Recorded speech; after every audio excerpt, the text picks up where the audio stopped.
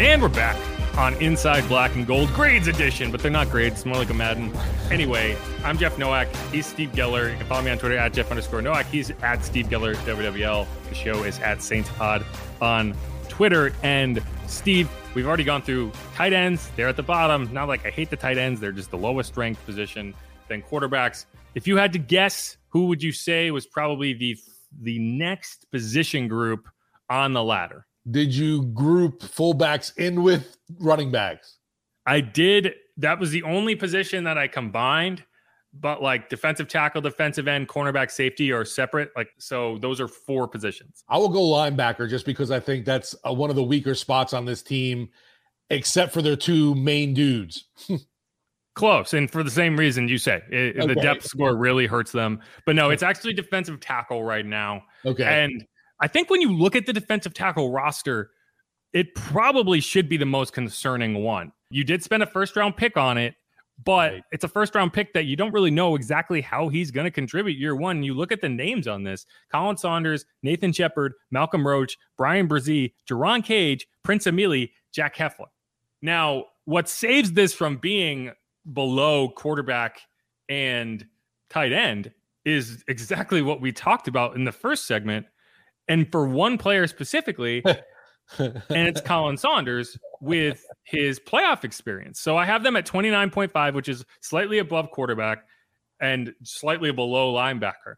But the grade, so starters, I have it a 6. Depth, I have it a 6. Dependability, I have it a 6 because these guys have been reasonably healthy. Whereas that's a concern I have for some positions. Is like, man, this guy can't stay healthy and we're seriously depending on him. So that's a grade that's going to be interesting. But dependability was a 6. Track record is a 4, just because there's so many players here and we're combining them, right? Like, I'm not just talking about Colin Saunders' dependability. I'm talking about the entire group. And then playoff experience, I have at way higher than it should be, but it's a 7.5. And that's one player who is holding that way, way up.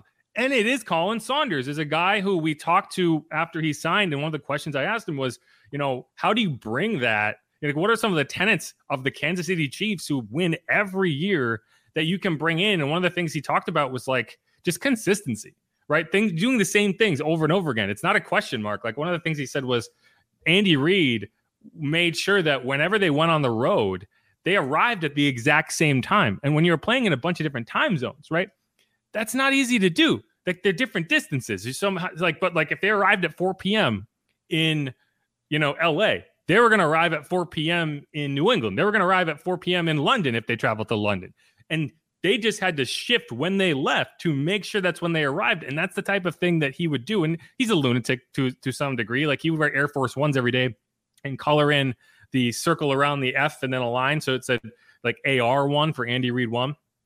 So, like, not all of that is transferable, but I do think that a guy who has not only been to a Super Bowl, won a Super Bowl last year, has understood what it's been like in that room, can bring that to the Saints, is helpful. And that's why I have that at 7.5, even though he's basically the only one on this list that's been in the playoffs. He has about as much postseason experience as you could possibly have.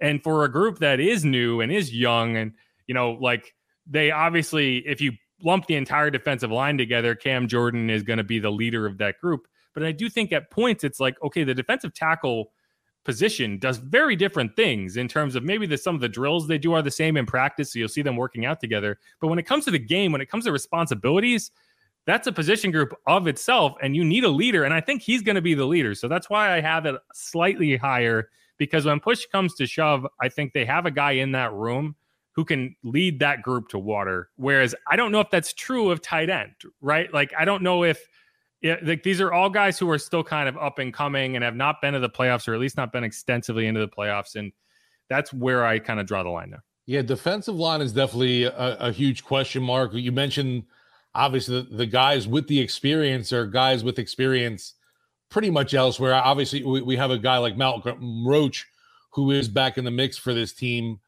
But yeah, Saunders and Shepard, we still haven't seen what they've done in the black and gold. Saunders, great track record and experience coming from Kansas City. We'll see how we translate over here. And I think you're spot on with the fact that he's going to be the voice, that leader of this group. Yeah, definitely mentoring these guys. And I mean, obviously, we haven't seen these defensive prospects along the line turn out the best for the Saints in recent years. So hopefully this first rounder does, because it's a pretty major hit that they need here with Bryan Bresee. There's, we talk about the lack of experience, the lack of know-how on this defensive line. If he doesn't come through, I'm not expecting, obviously, the world in year one out of him, but you got to be able to, stop the run, rush the passer kind of deal, which we haven't really seen much from that D-line group. I guess the past 2 seasons it's been the last year was really actually a down year from them. The previous, they had been awesome against the run. I was really surprised on the drop-off a year ago we saw.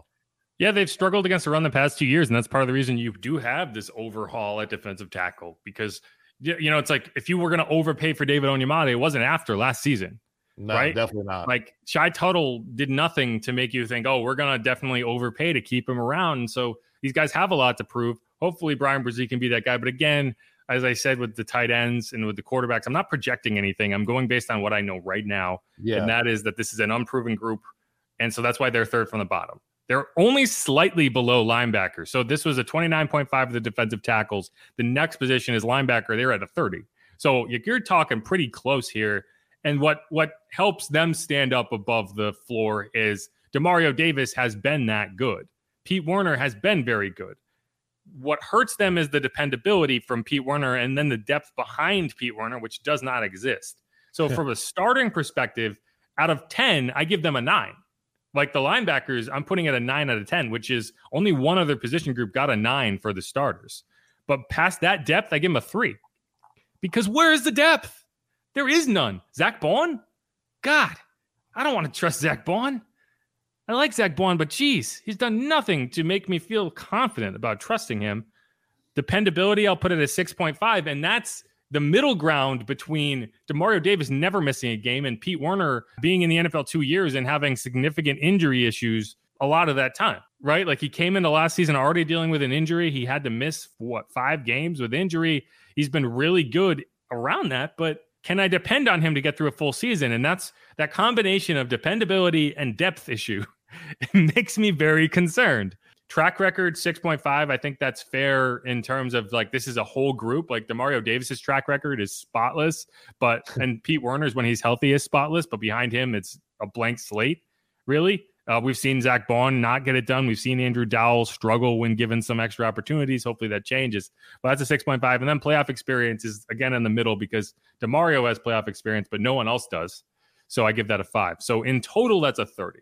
That's a tough position. And like you mentioned, after Demario and Pete, the questions come. It's gone. It's blank. It's a blank slate. I don't know what to expect. It's a position we've talked about too, of the possibility of adding someone before camp. Maybe doesn't seem that likely now, but definitely if something, they don't see anything developmental in the guys that they do have. I could see obviously some guys that are let go from other rosters that have playing experience getting brought in just because, like we're saying, there is no depth.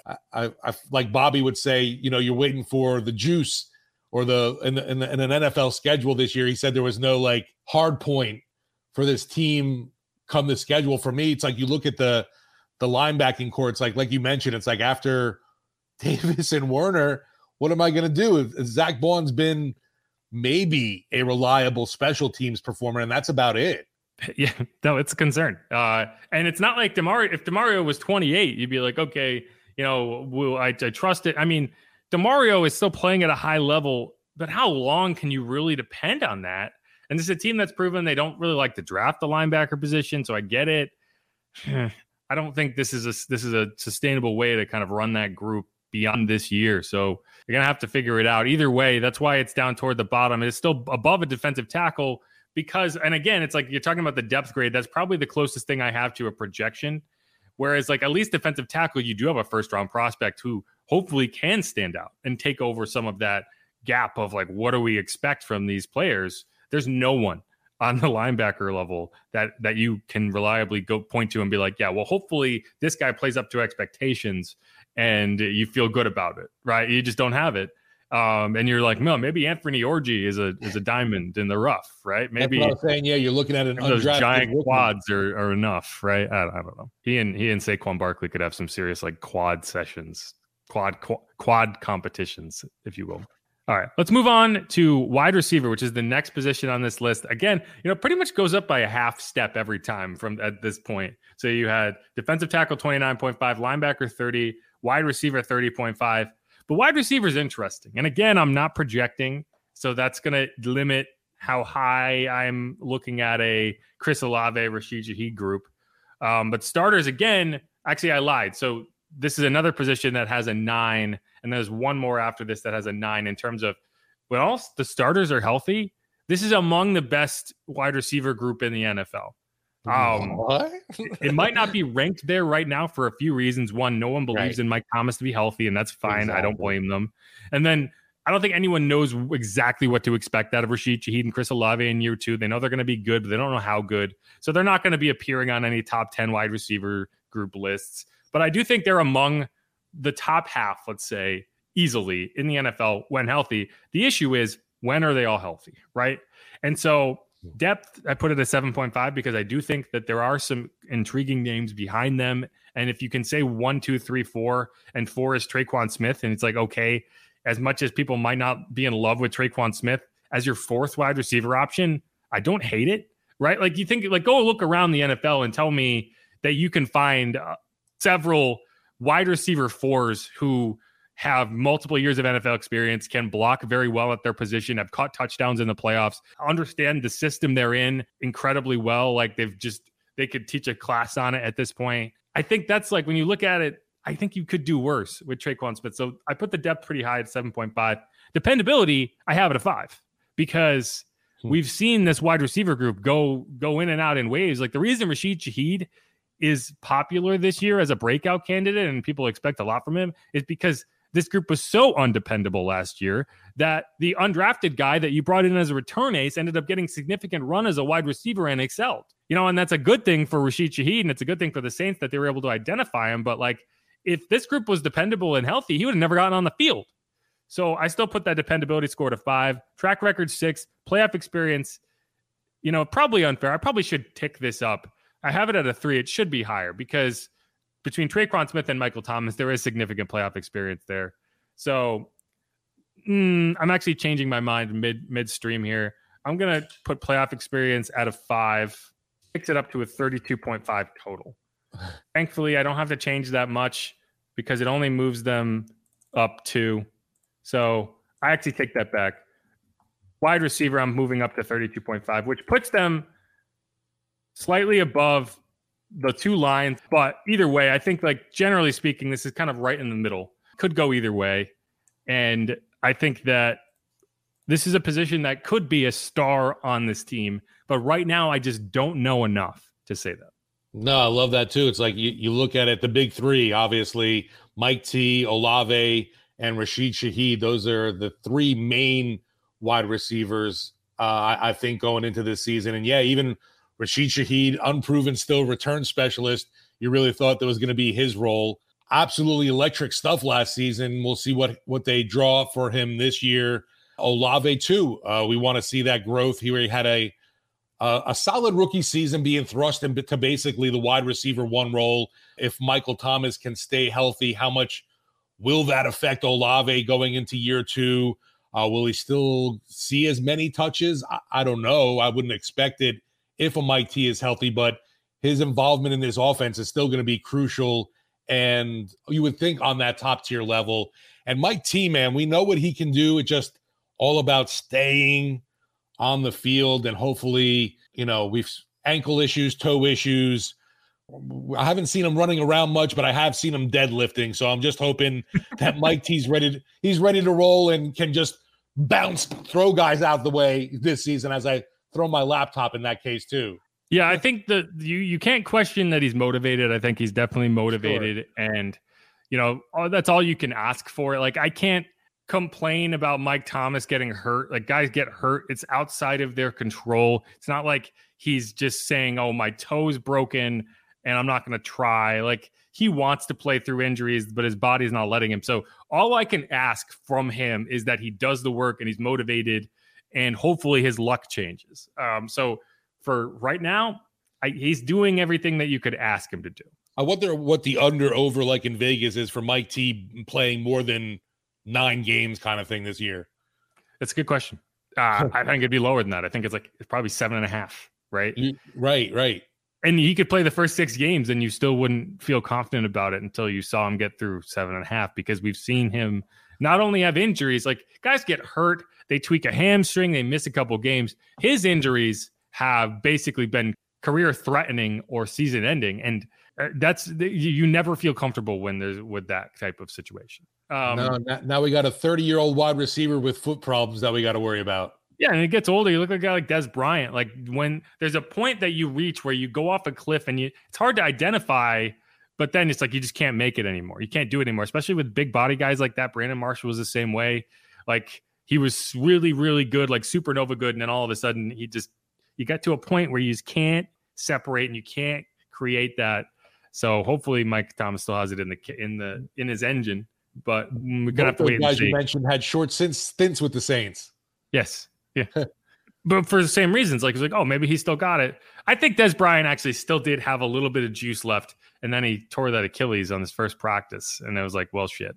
But and I only say that because Drew Brees would have been able to take advantage of what he had left. Brandon, the other guy I mentioned. Brandon Marshall. Brandon Marshall. I forgot his name. Like I think he was completely out of it when he showed up. But it was like, let's see what he has, and he didn't have it. I laughed one time in the locker room. He proclaimed himself as the best scout team wide receiver on the team. He probably was. I thought that was funny. Yeah, good for him. At least he understood where he was. Yeah. So I did adjust these grades slightly. So we went through wide receiver, but they are now ranking slightly above offensive and defensive line. So wide receiver, okay. I have it at 32.5.